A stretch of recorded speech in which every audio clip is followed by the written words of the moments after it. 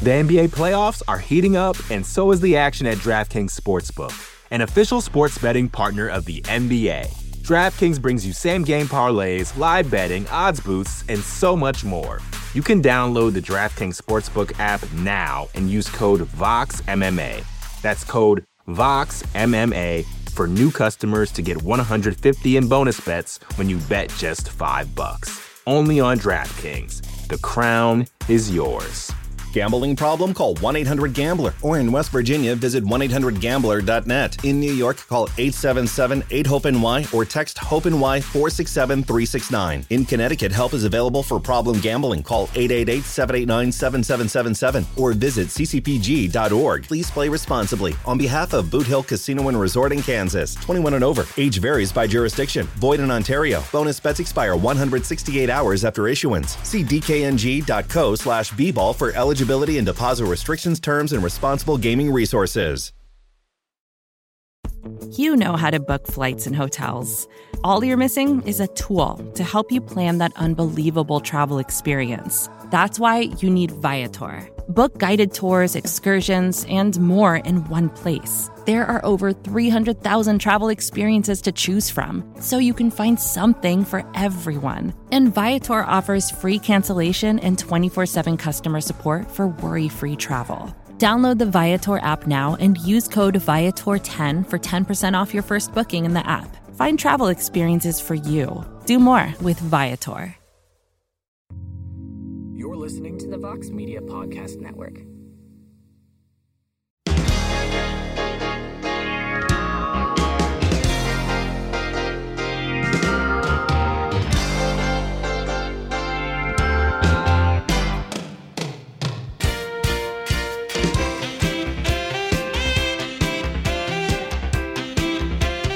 All right, everybody. It is Thursday, March 25th, 2023, and it is indeed a heck of a morning. We are live on the MMA Fighting Twitter Spaces. You can hear the show in its entirety shortly thereafter on the MMA Fighting Podcasting Network. Hi, everybody. I am Mike Heck. Thank you for joining us live, or if you're listening after the fact, we appreciate that as well. No UFC this weekend. We do have some boxing. There's a lot going on in the MMA community, a lot of stories. Dana White seems to be targeting a lot of people and saying some stuff about fighters who were once in the UFC, who were once champions in the UFC, are current champions in the UFC. A lot going on. But I thought it would be fitting to start with a little bit of a recap from Power Slap 2 last night. I'm only kidding. There's no friggin' chance we're talking about that shit on this program. But yeah, apparently it happened, and I don't give a shit that it happened. So there you go. That's as much as we're going to talk about. So let's just go to you all, and let's talk about some MMA and not Power Slap, because that shit is ridiculous. Zach, kick us off. Zach, you're muted. I had you. Hello. What's up, man? Hey, I really thought you were going to start with that power slapping. I was about to be like, wow, that'd be a first on here. But, honestly, I saw a lot of the highlights on Twitter, which I can understand. Probably other people who follow the UFC did, since they just floated all over the pages. But I'm not here to talk about that. We're not want to talk about that. The thing that I found interesting, on Tuesday, great Ryan Sterling, Dana White, agree with a lot of what you had to say. I just found it interesting, the slight hypocrisy with it all, in the sense of, for Dana, where it's like you have these champions who, you got Jamal Hill, who hasn't fought in a while, and you have Islam Makhachev, who hasn't fought in a while, and Dana's cool with Islam waiting until October and until Yuri gets healthy for Jamal. But then you have, Sean O'Malley ready to go. Aljamain Sterling's, got to fight him in August, even though Aljo said, he could fight in September. So, and you also even had the Leon Edwards situation where it seemed like, Colby was ready to go. Dana wants them to do July. And even Dana let Leon, go like, we can let him wait. He doesn't need to fight in London, despite them probably wanting to do a pay-per-view there. So my question is, with this Aljo situation, did he have the unfortunate benefit of the UFC almost having a handpicked guy who they really like in O'Malley ready to go? Let's say, it was a cluster of Corey, Cheeto, and another fighter, let's say. Would they have maybe given Aljo a little more time, or do you think it's just Sean O'Malley was there? They want to get Sean maybe as quick to the title as possible, maybe even have, Sean headline Boston specifically, and that's the reason why. Because it seems like it's not like, anything with Jamal Hill or Islam or anything, but why hasn't Jamal, fought somebody else in the meantime, or Islam? And I think it's maybe because of, I would assume it has to be because there's no clear cut, contender, or, there's an injury in the way. But I also found that interesting with the whole Leon Colby thing, similar to the Aljo thing, because it seemed like, they gave Leon that extension, even though, they didn't force him, after fighting in March to go fight now in July. But it's interesting to see. Mike, I want your thoughts on that, and have a great day. Yeah, this has been a pretty interesting story, and I wish this was like a new wrinkle, but it's not, because as Ariel brought up in the MMA Hour, this is incredibly reminiscent of when Tyron Woodley was the welterweight champion. Kind of thrown under the bus, was put in sort of not no-win situations, but tough-to-win situations, and anytime Woodley kind of stood his ground, he just got shit on by the promotion. And that's just not what promoters do. And I've been saying this from the beginning, like, I feel for Aljo. And I posted, because I had to write up his response from the podcast, and we put a little graphic out on our Instagram page, and I shared it on my story, and I said, he's not wrong. And I got a bunch of responses about this, and some of which were, yeah, he's not wrong, and some of which are, well, Aljo's just kind of big wheeling this and all that. And then someone was like, well, of course he's wrong. He's comparing himself to Conor McGregor, and that's not what he was doing, because at one point he was like, anytime Conor does anything, you say, wow, Conor is awesome. Why can't I be awesome? That's not him comparing himself to Conor McGregor. That's just him putting out an example. It was an oddly specific example using the biggest star in the sport, so I guess I get where that's coming from, but in context, it's just, this is what Aljo's meaning was, if Conor crossed the street and used the crosswalk, Dana would be like, wow, this man follows the law to a T. We need to praise him. And Aljo goes out and beats Henry Cejudo and says he'll turn around in 3 months, but that's not enough to get credit. And of course, Dana responds back saying, well, Aljo's the one that put out that he's a little dinged up and the fight might be in jeopardy. How am I not giving him credit? But then Aljo said, look, you booked this fight as soon as my fight ended. The second my fight ended, I went to the back, and by the time I could even jump in the shower, you had already said, we're going to do Aljamain Sterling versus Sean O'Malley in August. Aljo hadn't even taken a victory drink, hadn't even changed his clothes yet, and you had already announced the next fight. And Aljo's like, what the fuck, man? I literally just had a 5-round battle with this guy, and now you're going to turn me around in 3 months? Without even asking me about it? You're just going to announce the fight? And then Francis signs with the PFL, and then they come out and say, it's official. It's happening. And I know for a fact that it wasn't official when they announced the fight. Aljo said yes, but all he said was, look, I just got to get checked out. And he literally was on the MMA Hour the day before that and said, look, if I can start training next week, if I go see the doctors about my nagging injuries and they say you're good to go to start training next week, then I'm in. I will fight Sean O'Malley. But at least let me get checked out. I don't understand the problem with that. I don't understand the problem with that. The Islam thing's different because Abu Dhabi pays them, just an absurd amount of money. And they have to put on sort of specific cards. They will stack the deck. They will put local fighters on there, or at least fighters that will have the people from that area buy tickets to want to see them. It's not worth risking Islam Makhachev for that business sense, because if Islam goes in there and fights at Dustin Poirier or something and they go to war and he can't fight in October, then all the money it's not thrown away, but they're going to be a little bit disappointed that Islam Makhachev's not in the main event. So I give them a pass on that. It's business. You got to do that. Jamal Hill, I have no idea what's going on. There is no real number one guy right now. There is one, but it's Yuri Prohashka. We don't know what the hell's going on.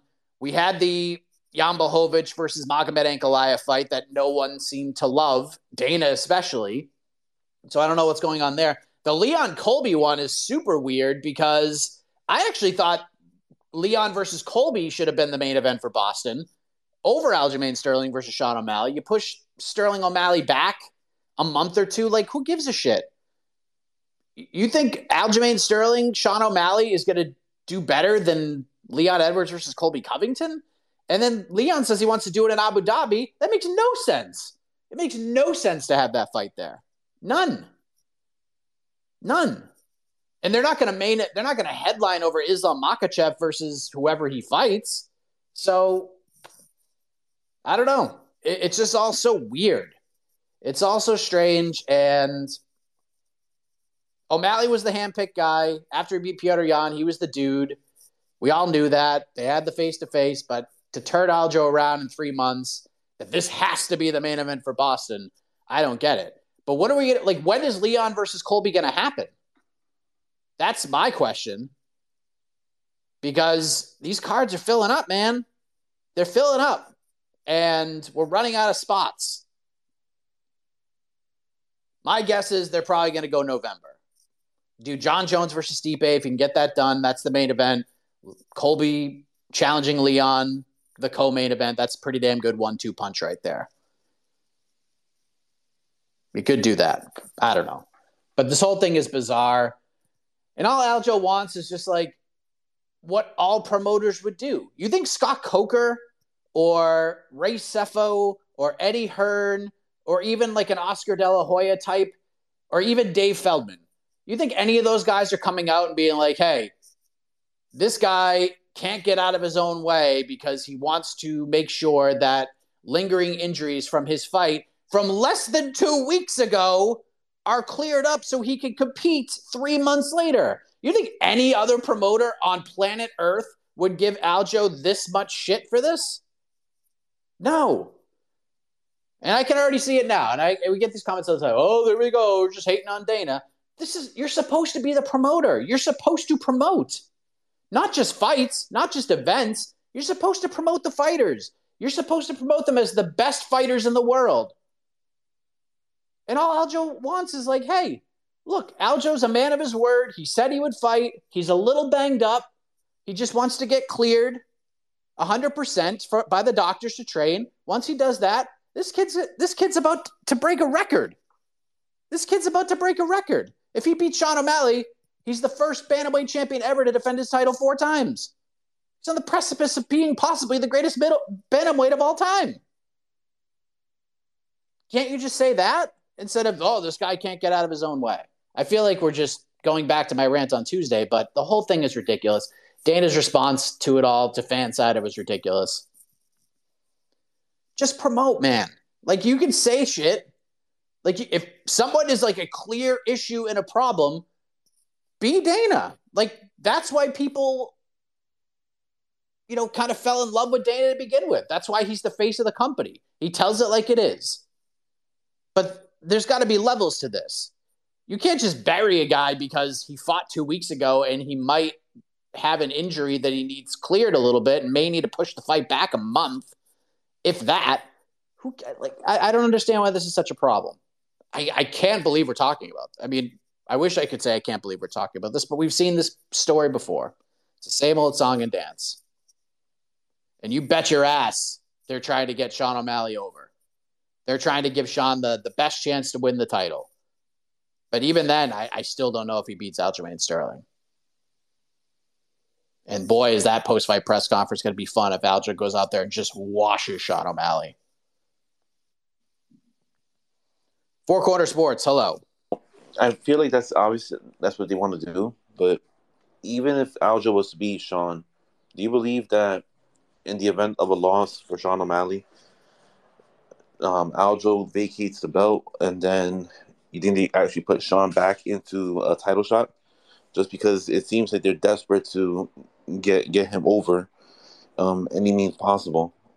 You made a good point. I was thinking that, if they're not going to put what's it called, Covington versus Edwards for the Boston card, I mean, it makes no sense to put it in Sydney. I mean, unless they really need a second title fight. I mean, the only viable option would be MSG, just because Abu Dhabi makes no sense whatsoever. None of them have any ties to over there. And obviously, whenever they go to MSG, they always try to stack the deck. I was looking at some of the cards that are happening in the next couple of weeks, and I noticed, I mean, it's not favorable towards you. I mean, we have, I think, a 10 o'clock, what's it called, fight night with Marvin Vettori and Jerry Cannonier. And then next week, we got a Kai Kara France versus Amir Abazi. I mean, how do you feel about the start times, and how do you feel about the cards that are leading up until International Fight Week? And yeah, that's it. All right, thanks, Mike.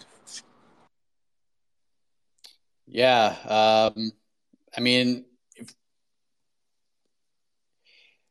I think MSG makes all the sense in the world at this point to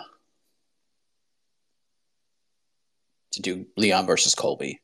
Abu Dhabi makes no sense. Sydney doesn't really make a lot of sense either, but we'll see what happens. We don't even know who Israel Adesanya is going to fight yet. Yeah, Kai Kara France, Amir Abazi, 9 p.m. main card. Obviously, the pay-per-view is 10 p.m. main card. We got Vettori Cannonier, 10 p.m. main card. That's just what you want to see at 1 a.m. Eastern. Is a middleweight fight going probably 5 rounds. At least Emmett Topuria is, we get that ABC schedule where the main card starts at 3 p.m. Eastern. So we make up for it the following week. Then it's a 7 p.m. main card for Strickland Magomedov. And then, yeah, well, man, I'm looking at it right now. 10 p.m. main card, obviously, for International Fight Week. And then the Holly Holm Myra Bueno Silva card is also a 10 p.m. main card. This is unbelievable. Unbelievable. And then we make up for it the next week because they're in London. It's a 3 p.m. main card. So, yeah, we're gonna take a little bit of a lack of sleep over some of these cards, but it is what it is. At least we get sprinkles of some afternoon MMA, and I love some afternoon MMA. As far as the cards leading up to International Fight Week, I mean, they are what they are, man. I mean, Kai Kara France versus Amir Abazi is a great fight. Like I like that fight a lot. It just doesn't seem like a main event kind of fight, but this is the world we live in right now, my friends. They have all these spots they need to fill, and they got to get guys in there to take those spots. 289 is not great. On paper, I think there's some interesting fights. I got vibes about the main events. I got vibes. Vettori Cannonier is what it is. Emmett Topuria will be a fun fight. And again, it's afternoon MMA. It's in Jacksonville. We'll have a crowd for that one. The Strickland Magomedov fight is just so weird. And then we go right into International Fight Week. So it's fights, I guess. But this is the fight night era, my friends. Just so many cards and not enough stars to fill them. So this is kind of what we get. And I'm not saying these are going to be like bad watches. They're just not spectacular looking fight cards on paper. It's not what we expect from the UFC. The NBA playoffs are heating up, and so is the action at DraftKings Sportsbook, an official sports betting partner of the NBA. DraftKings brings you same-game parlays, live betting, odds boosts, and so much more. Don't miss out as the NBA postseason winds down. And new customers to DraftKings can bet $5 to get $150 in bonus bets instantly. You can download the DraftKings Sportsbook app now and use code VOXMMA. That's code VOXMMA for new customers to get $150 in bonus bets when you bet just $5. Only on DraftKings. The crown is yours. Gambling problem? Call 1-800-GAMBLER. Or in West Virginia, visit 1-800-GAMBLER.net. In New York, call 877-8-HOPE-NY or text HOPE-NY 467-369. In Connecticut, help is available for problem gambling. Call 888-789-7777 or visit ccpg.org. Please play responsibly. On behalf of Boot Hill Casino and Resort in Kansas, 21 and over. Age varies by jurisdiction. Void in Ontario. Bonus bets expire 168 hours after issuance. See dkng.co/bball for eligibility and deposit restrictions, terms, and responsible gaming resources. It's only a kick, a jump, a block. It's only a serve. It's only a tackle, a run. It's only for the fans. After all, it's only pressure. You got this. Adidas.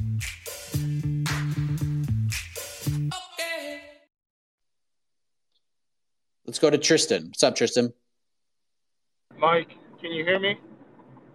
Yes. Sorry about on Tuesday. I don't know what happened. The connection was really bad. I don't know what was going on.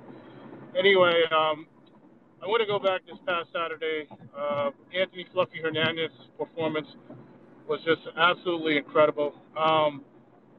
He's not technically sound as far as the grappler is concerned, but he makes up with cardio and pace and transition.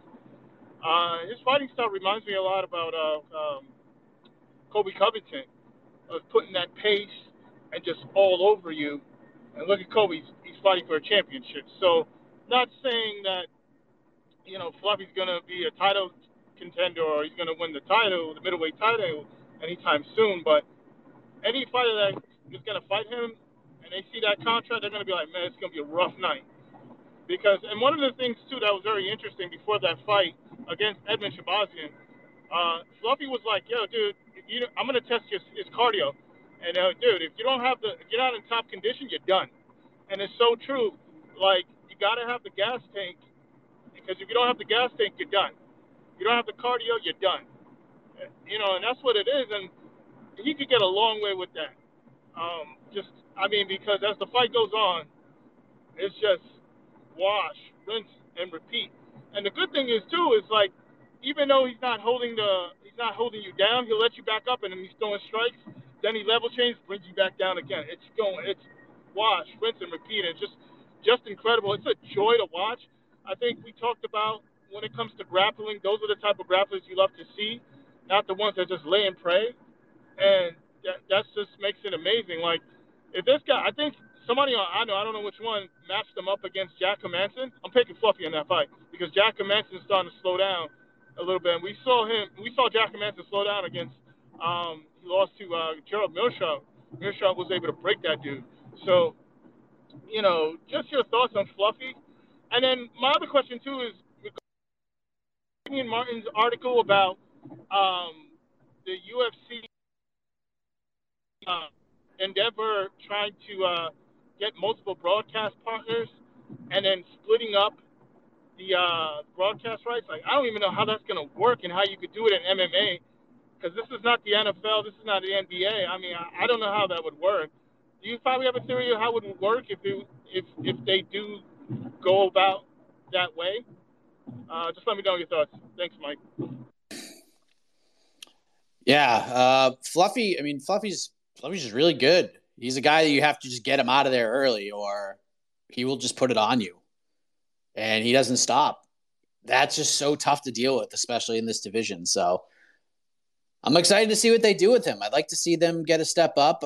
I didn't love the Shabazian matchmaking for Edmund. And I feel like they've kind of just screwed the pooch on Edmund. Ever since the win at MSG at 244, they've just put him in. They've just kind of killed him with matchmaking, trying to build this guy back up, and you're just throwing him in there with just horrible matchups. And I know Shabazian had his moments in the first round, but as soon as Edmund landed a big shot on Hernandez, and it seemed like maybe Hernandez was stung a little bit, and he just looked back and smiled at Shabazian, the whole entire narrative of the fight changed. And then Fluffy just did Fluffy things. So, yeah, I'm interested to see how high he can go in this division. That's for sure. And as far as the TV rights go, Yeah, I mean, this could go a number of different ways. Like they could still do pay-per-views on ESPN Plus and have that relationship as well. They could go to some streaming services. There's a lot they could do with this.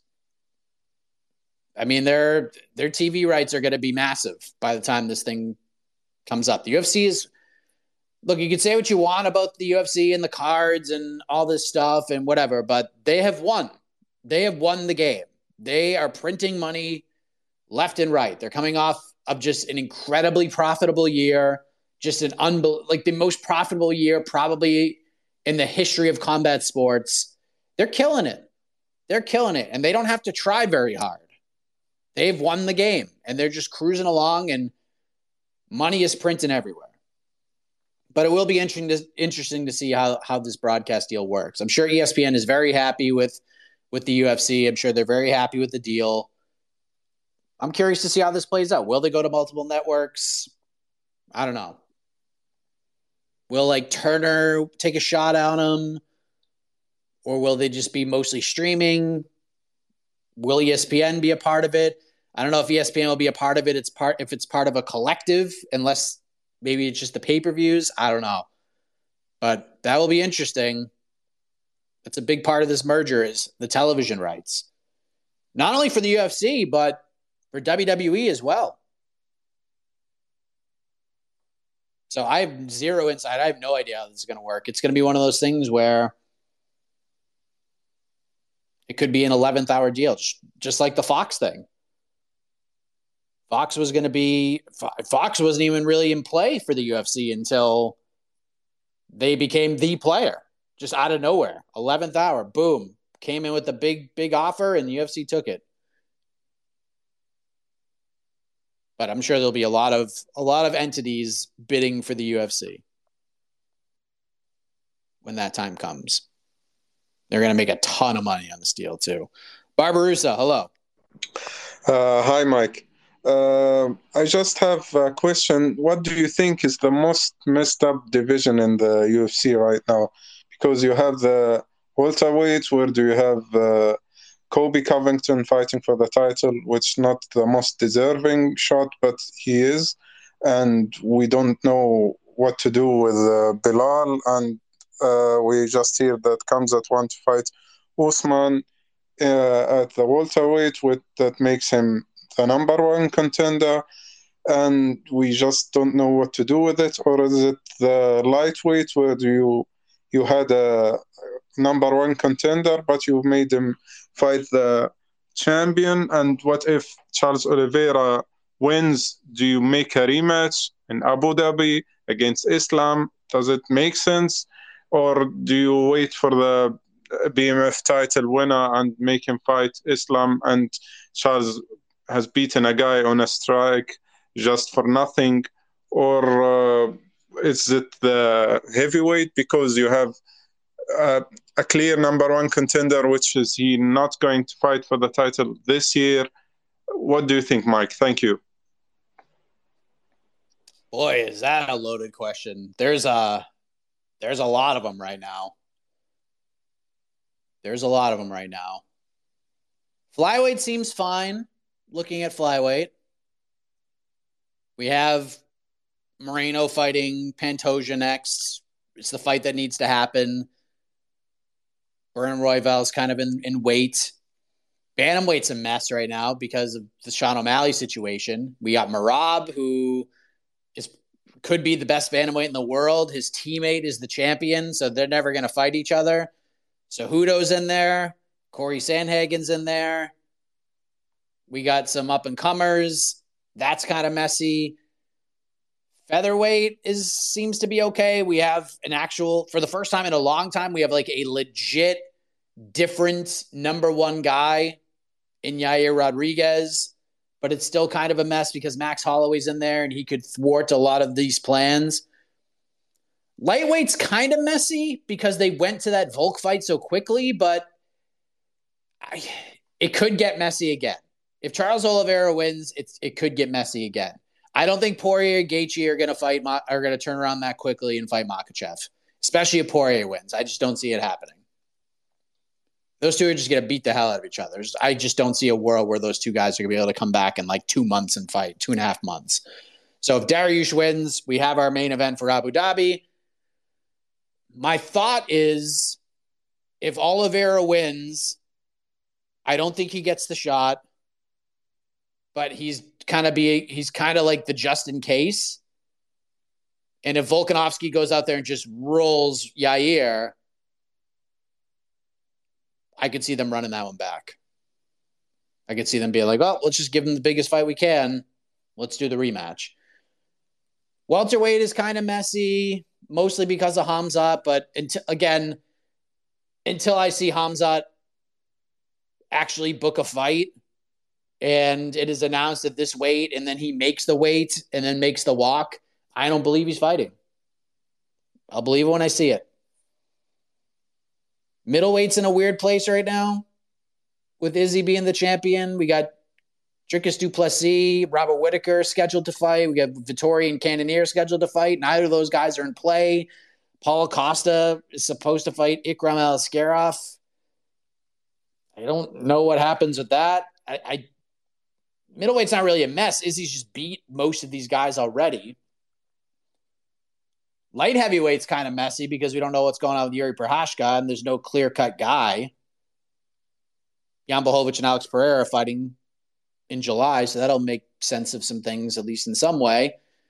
And then heavyweight's just kind of what we expected as soon as John Jones came back and Francis left. Wins the belt, he's going to fight Stipe, and then after he beats Stipe, if he does, he's just going to be like, all right, I'm out of here until something cool comes along. But at the same time, when that happens, or if that happens, it's going to be fun as hell because we got Pavlovich, we got Tommy Aspinall, we got Jailton Almeida, we got guys coming up who are really interesting. Really interesting. But I think my actual answer to this question is women's bantamweight. Because one, there are no women's bantamweights. There's like 17 of them. We have a champion who has beat pretty much everybody. And we just don't have like a lot of big names right now. Like if there's a division that needs like a complete overhaul right now, it's probably women's bantamweight. I mean, Holly Holmes. Look at it. Just look at the UFC rankings. We have 12 ranked fighters that are actual bantamweights. And then we have 3 fighters in the rankings who are featherweights, are mostly featherweights. There's nobody in this division. That is a mess. Like if Amanda Nunes beats Irene Aldana, like who the fuck is she going to fight now? Are they just going to go right to Juliana Pena? Are they going to do Raquel Pennington? We've seen both of those fights already. There's literally nobody. I don't know. But we talk about women's bantamweight all the time. Like anytime there's a women's bantamweight fight, we put it over because they never happen. We went like 3 or 4 months at the end of last year without an actual 135-pound fight for the ladies. That division is a hot mess right now. It's bad. I mean, it's just bad. There's just nobody there. But it's messy all over the place. And that's what happens when you are a company like the UFC and you want to just put on the biggest fights regardless of merit. This is what you kind of get left with. Everything's a mess. And then you try to put it back together. Eventually it will get put back together, but just how and when? But that's a great question. There's a lot of divisions that are really messy right now for all sorts of different reasons. What's up, Abzalia? Yeah. So just to add on to the cover you were speaking with the previous person just now, regarding, I think the flyweight division, both the men's and women, are quite interesting, especially seeing how the scenarios could possibly change. We have obviously Alexa Grasso rematch with Shevchenko, and if Shevchenko loses, obviously that's the end of an era for that fighter. And obviously we have the Erin Blanchfield and Fiorot fight that could possibly happen in France, and whoever wins that is the number one contender. So obviously those kind of divisions are interesting. As for, I guess, something like welterweight and middleweight, I reckon with Khamzat, what I can see happening is because realistically he's the star. He has all the money and hype. Like fans really want to watch him. If he does end up fighting Kamaru Usman in Abu Dhabi at UFC 294, I can definitely see him being chosen over Bilal Muhammad for the next title shot after Kobe versus Leon. And I think also with 205, there really does need to be a true champion in that division who can probably at the very least defend their title for 4 or 5 title defenses, because we haven't really had a very good champion, realistically speaking, outside of John Jones and maybe Tito Ortiz and Daniel Cormier. I also think the featherweight division is quite interesting, just because we actually have a lot of legit contenders. Ilo Tuporia, there's Dan Ige, there's the guy who just recently fought at 288, I think Mova or something, his name. So I'm really curious to see. Yeah. Those are, I think the UFC is an interesting spot. The middleweight's probably going to become a great division in the next 1 or 2 years. Adesanya probably has 1 or 2 fights left realistically as well. So, yeah, and also just another thing I want to touch on, how with the I mentioned yesterday the Marvin Vettori Cannonier fight, asking who you think will win. Like, if I guess Cannonier wins, does it put him, I guess, into a possible title contention shot again down the line? That's all. Have a good day, man. Yeah, I do agree. Like, women's flyweight is awesome. Like, that's a really fun division, because we got Fioro, we got Erin Blanchfield, Tyler Santos we haven't seen her since the Shevchenko fight, and she gave Shevchenko everything she could handle. Amanda Ribas continues to win. We have Macy Barber, Casey O'Neill's coming up, Tracy Cortez is coming up. That is a fun division. There's no shortage of potential at 125. And then you mix in 115 is always just pretty fun. Some of the names are, sort of the same, but at the same token, there's a lot of fun, compelling matchups. And I've been saying for a long time, I think featherweight is the most underrated division in the sport, especially in the UFC, when you have still Brian Ortega there. We haven't seen him fight in a minute. You got Topuria coming up. You got Evloev coming up. Sadiq Youssef is going to hit his athletic prime pretty soon. Bryce Mitchell. Nate Landwehr is on his way up. There's a bunch of fun featherweights right now. Like, a year or two from now, featherweight's going to be really, really fascinating. We got guys like Jonathan Pierce. We got Billy Hughes in for fun fights. Lerone Murphy, another guy. Nathaniel Woods looked great since he came to 145. Jack Shore is now a featherweight. And then you got Josh Kulabau's look good, and Lucas Almeida is a fun fighter, and Jeranderson Brito is on his way up. 45 is a lot of fun. It's a lot of fun. Steve Garcia is knocking dudes out left and right. There's just a lot of fun guys at that division. A lot of fun guys in that division. Jamal Emmers is out here just handing dudes first L's, and he's probably the 50th ranked featherweight. Francis Marshall is a fun fight. There's so many. Featherweight's really fun.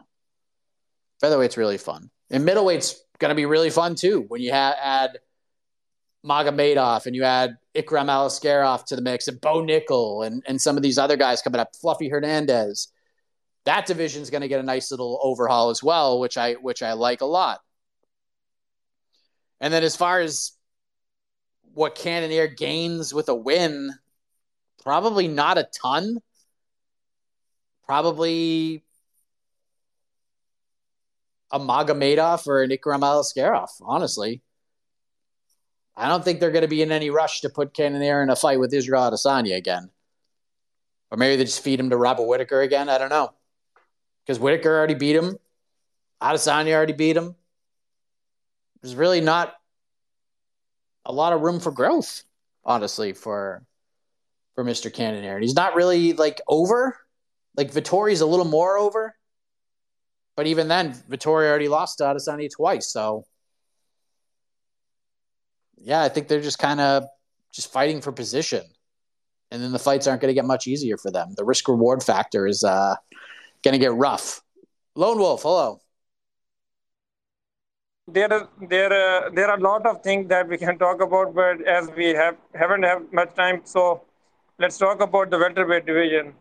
Currently, I think this division is really interesting right now. Like, there are a lot of contenders for title, like Bilal Muhammad, Colby Covington, Shavkat Rakhmonov is a very great prospect.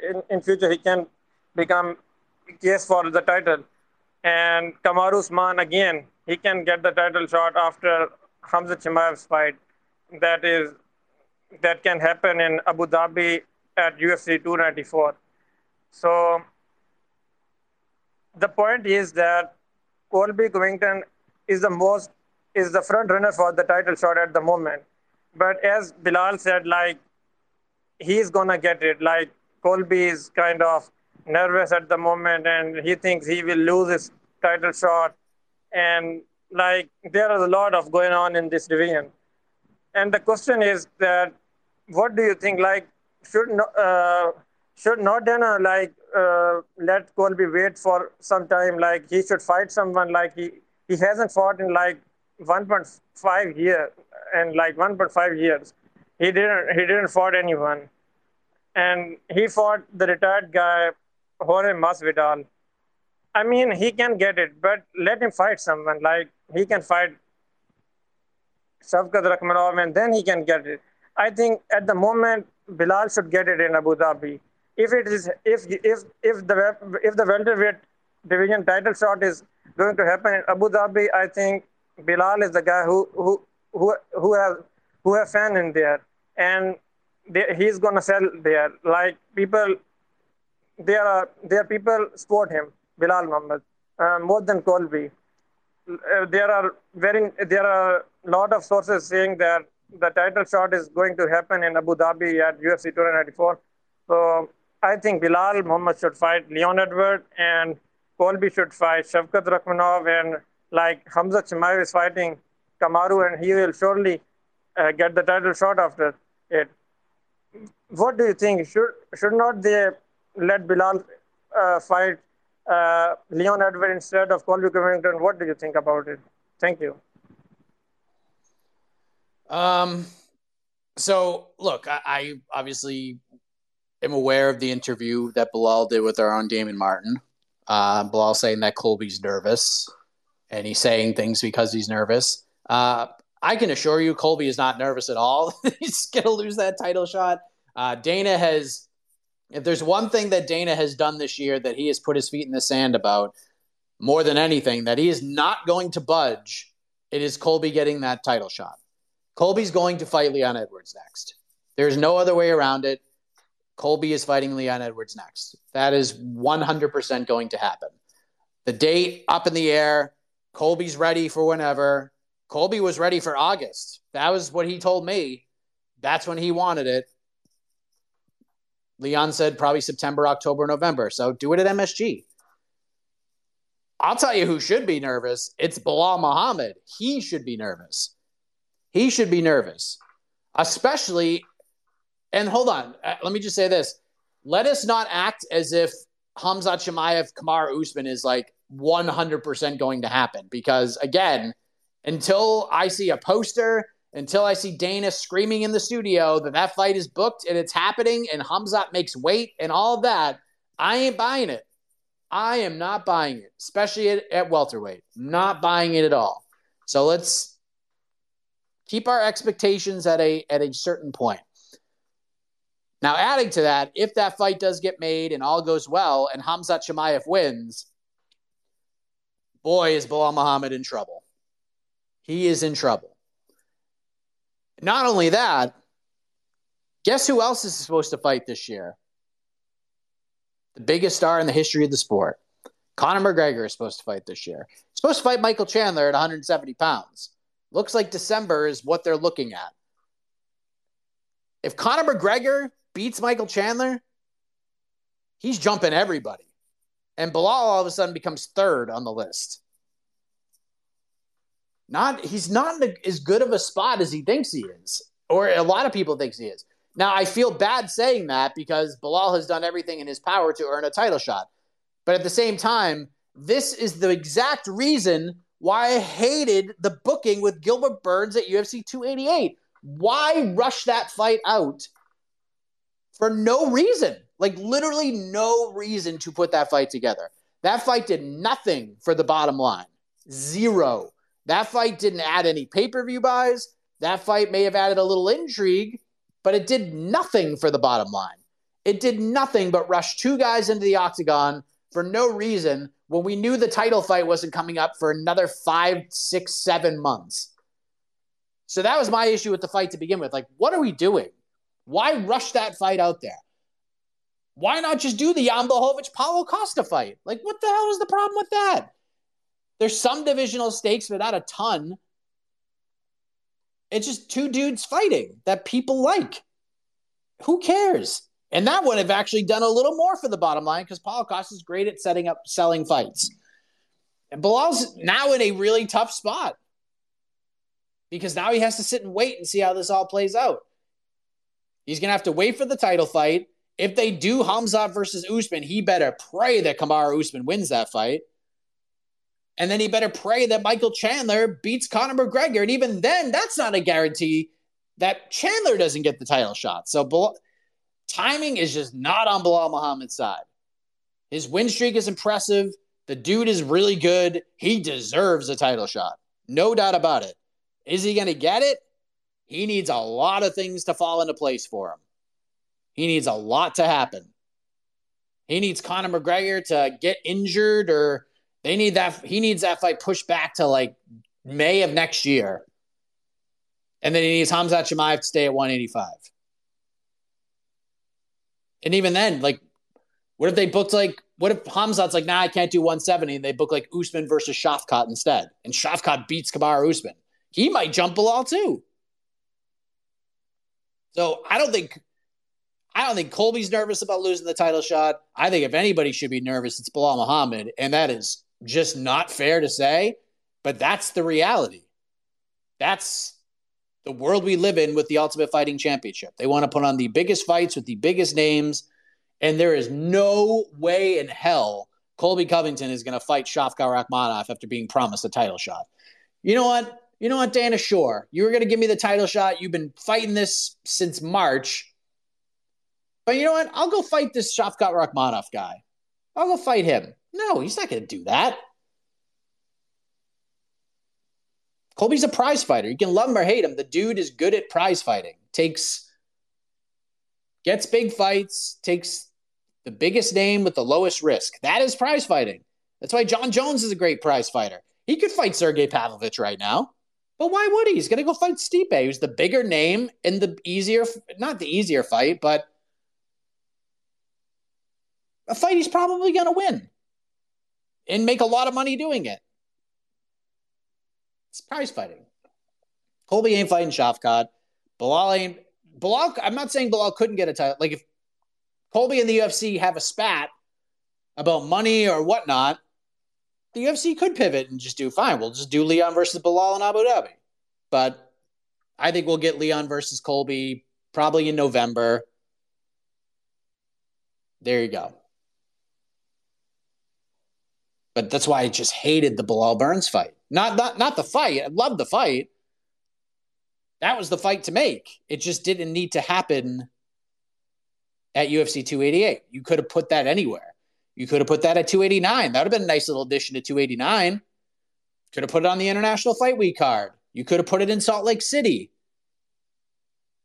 Could have put it in Boston. You could have done. It could have been on the same card as Colby and Leon. But no, we rushed it out. And now Bilal is going to have to sit and wait and hope that Conor or Chimaev don't fight anytime soon. And unfortunately, he's the one that needs to be nervous, not Colby.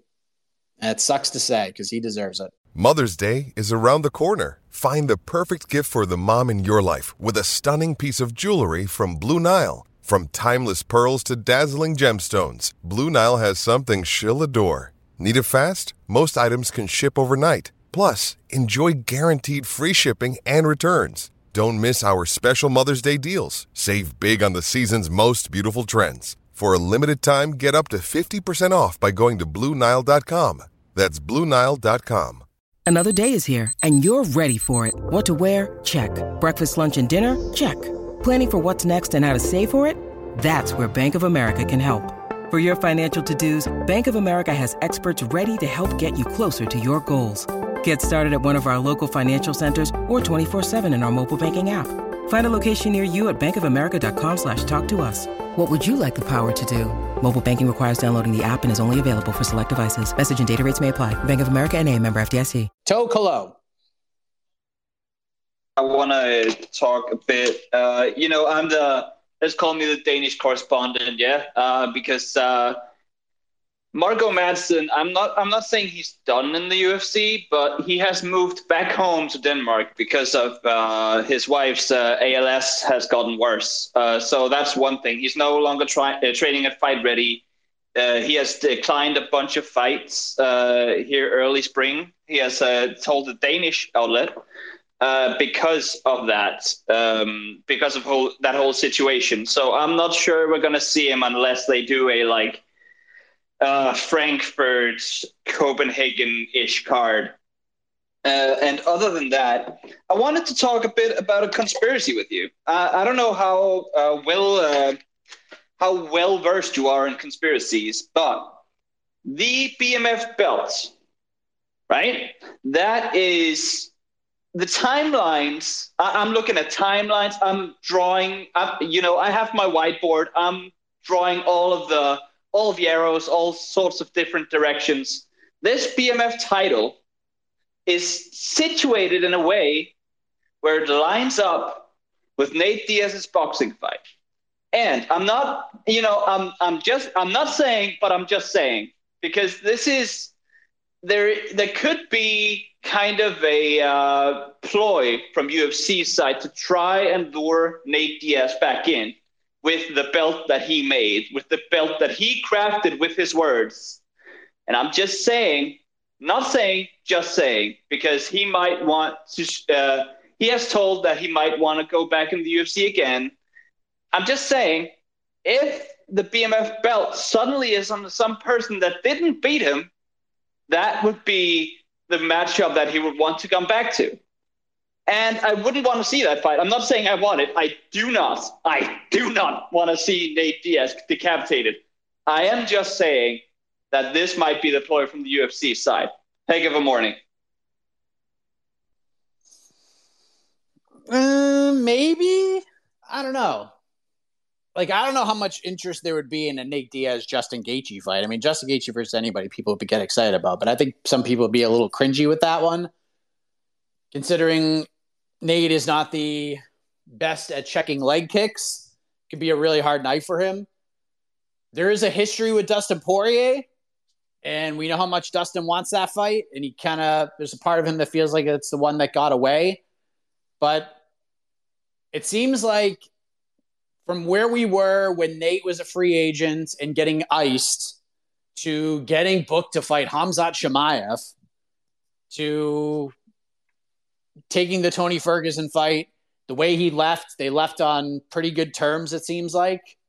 It seems like Nate is open to come back to the UFC after this Jake Paul fight. I'm not saying it's not possible. I think Dustin would have to win.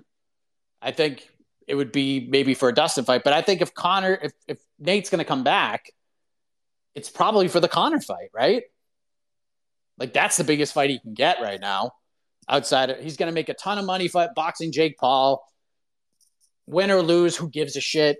Nate's going to find a way to spin it in his favor, and Nate's really good at that. And I'll be there. I'm actually going to be there for that fight. I will not be in Vegas for National Fight Week. That's a bummer, but I will be in Dallas for Jake Paul versus Nate Diaz. So I'm pretty excited about that. Going back to Dallas. I haven't been to Dallas in a long ass time. but that should be fun. But yeah, I don't know. I don't know if it's a conspiracy, but you got it. It's a built-in story, especially if Dustin Poirier wins that fight, because those two guys have history and they're supposed to fight at MSG. They had that press conference and face-off on the roof of a building in New York City, and then the fight just never happened. So possibly, I'll say no. I just think the gimmick was put out there more because of Francis than because of Nate. If that makes sense. And I get the BMF thing. I don't like it. I wish we could be a little more original with it. Unless we could make the BMF like a thing. Like, it can't just be a one-time thing. Like, whoever wins that fight, every fight they have from here on out, they have to put the title on the line. Like, I'm all for a gimmick. It just needs to be a gimmick that works. It needs to be a gimmick that works. You can't just put a title up, say it's a one-time thing, and then just put it in a glass case and it never gets defended again. If this title becomes a thing, cool. I'm in. But until I see that, not 100% on board. But I'm for gimmick titles. You could have done the violence weight title, the all violence title. There's so many ways we could have gone with this. But if the BMF title is going to be a thing and it's going to be continuously defended, then I'm cool with it. James, what's up? Hey, not much, Mike. Speaking of the BMF title, who would fight for the interim BMF title in the lightweight division? Not counting McGregor and Chandler. I feel like that's too obvious of a one. And then with the news coming out yesterday of UFC, I'm sure you guys probably already talked about this, but with the revenue, that how much money the UFC is making, that the fighters are only getting 13%. Me, a lot like you, I don't think we're ever going to really see a strike or fighter stand up, but how much more is it going to take? I mean, this is getting to the point of it's just getting ridiculous. And then just one last thing, just good luck again to your Celtics tonight. Hopefully Miami isn't the only team going back to Florida. And hopefully Celtics can pull her out and force a Game 7. Have a heck of a morning, Mike, and talk to you later. Yeah, it's funny. We were on we have like meetings twice a week with our staff, and we were talking about it on Tuesday before the game, and I was like, I pulled out the old Kevin Millar line. Just don't let us win. Just don't let us win tonight. Just don't let us win tonight. I don't have a ton of faith, but the Celtics, even in that win, did not play very well. They made shots, but they did not play great. And that was a game Miami probably could have and probably should have won, if we're being honest. But the Celtics made shots, and that was enough to win the game. But I don't know. I don't feel like they're done. I don't feel like they're completely cooked. My confidence is slowly getting back heading into Game 5 tonight in Boston. But they need to go out and just beat their ass. And then I'll feel a lot better about things. Interim BMF title fight.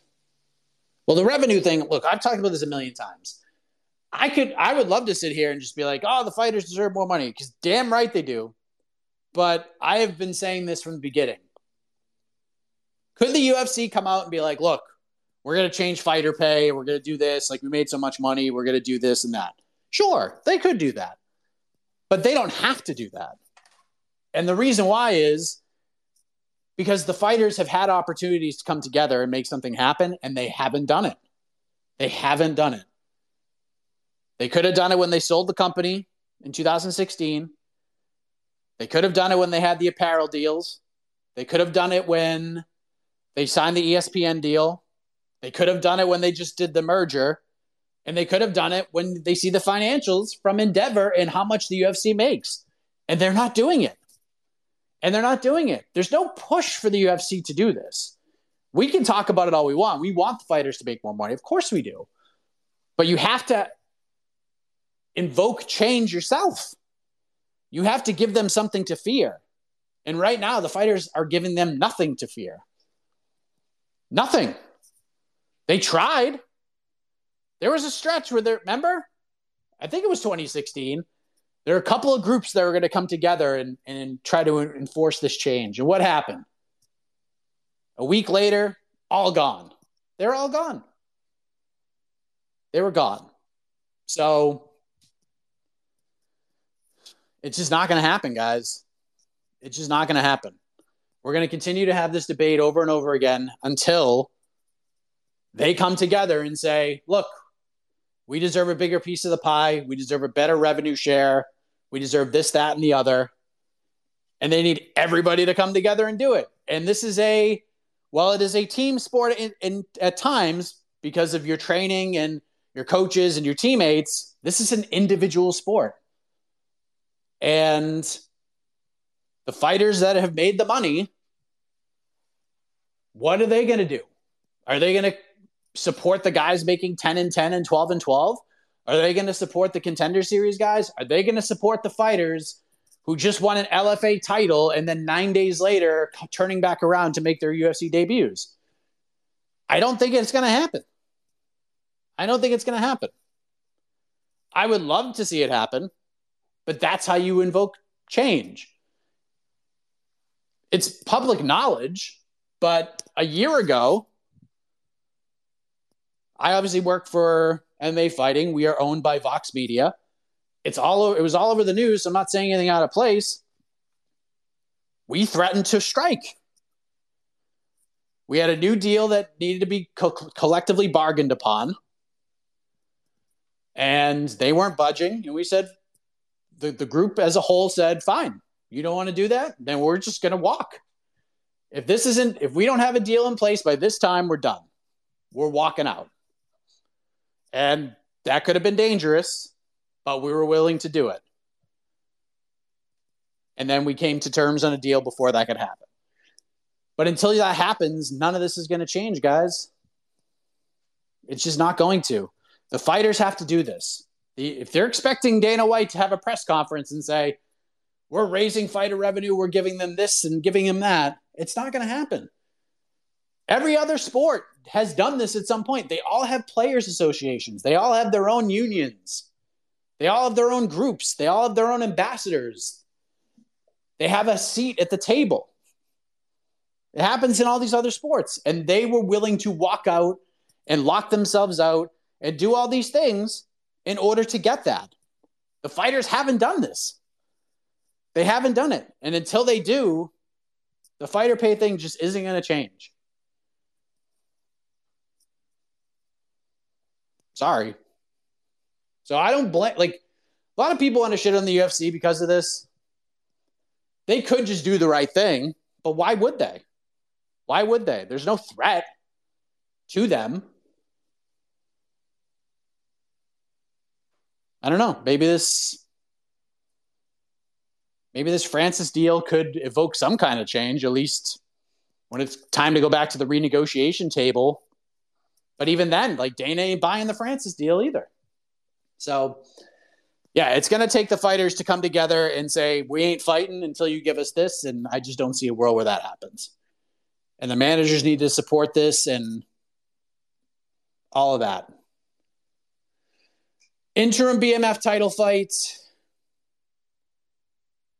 Charles Oliveira versus Rafael Fiziev. There's your interim BMF title fight at 155. CV, take us home. Yo, Mike, can you hear me? Yep. All right. Speaking of taking us home, I was actually doing jury duty about a few hours ago. Well, started at 8:30, and they just told us to go home now. So, perfect timing. I dropped the question in the chat there, but if we do get the potential Chimaev Usman fight, what are your super early thoughts on that if that fight happens? Do you think Kamaru still kind of a bit tentative on his feet since he got KO'd by Leon, or do you think it's gonna be more of a wrestling grappling match, or does it just play out like the previous Covington fights and we get a standoff more? Thanks. I don't know. I think Usman's best bet would be to just go right after Chimaev and try to make it ugly. But, man, when Chimaev just gets you on the ground, man, he is just such a problem. He's just so physical and so big and just mauls people. And he was getting out physical at times by Leon. And if he's getting out physical by Leon, he's going to get out physical a lot by Khamzat. So my pick would be Khamzat Chimaev, but I'd have to look into it a little bit more. And I'm not ready to look into it a little bit more because I ain't believing it's happening until it happens. So Chimaev is the one who put this out there. And I don't know. I just don't. Again, this is one of those things where I got to see it to believe it. I need the poster. I need a weigh-in. I need to walk to the cage. And then I'll be like, okay, this fight's actually happening. So, I'm not ready to travel down that road just yet. So my pick preliminarily would be Khamzat, but I'm not buying it yet. Not buying it yet. I would rather see the Costa fight, honestly, because that's more believable. It's at 185. Those two hate each other. It would be built up really well. I mean, Usman would be interesting, sure, but the Costa fight's where it's at. That's the one. It was right there. It's right there. Everybody wants it. Why are we not doing that fight? I don't get it. All right, we are done. 12:30 Eastern time, about an hour and a half from right now, if you're listening live. BTL. And it's going to be a very similar format to this. We have no UFC this week, so we decided me and Jed are just going to jump on the old YouTube, and we're just going to answer your questions about whatever the hell you want. You heard my takes on some of this stuff. You'll get to hear Jed's. And we'll go for about an hour, and we'll have some fun. And we'll get you ready, especially in the U.S., for a nice long weekend without the Ultimate Fighting Championship. So stay tuned to MMAfighting.com. We'll be back here tomorrow, 10 a.m. Eastern. We'll do this again. It's a free-for-all Friday, so we can talk about anything and everything. And then AK and I are also doing a Q&A on to the next one. So submit those questions like you would submit your matchmaking suggestions. And we're going to record that show sometime tomorrow. So get them in by tomorrow morning, and we'll address. We got some really good ones already. The list is piling up. So get those questions in by tomorrow morning, and we'll address them on to the next one. But until tomorrow, everybody, or 12:30 for BTL, thank you for joining us. Have a great rest of your day. And as always, have a heck of a morning, everybody.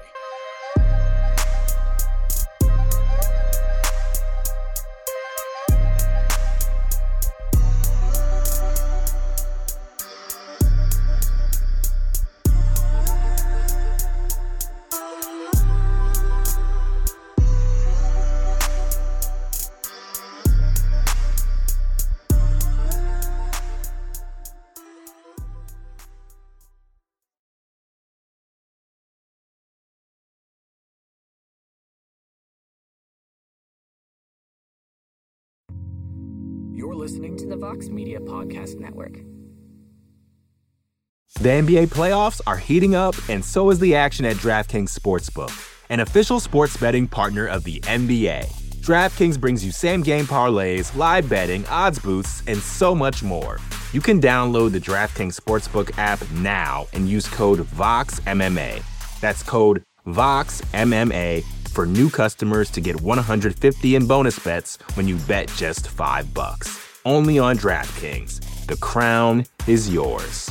Gambling problem? Call 1-800-GAMBLER. Or in West Virginia, visit 1-800-GAMBLER.net. In New York, call 877-8-HOPE-NY or text HOPE-NY 467-369. In Connecticut, help is available for problem gambling. Call 888-789-7777 or visit ccpg.org. Please play responsibly. On behalf of Boot Hill Casino and Resort in Kansas, 21 and over. Age varies by jurisdiction. Void in Ontario. Bonus bets expire 168 hours after issuance. See dkng.co/bball for eligibility and deposit restrictions, terms, and responsible gaming resources.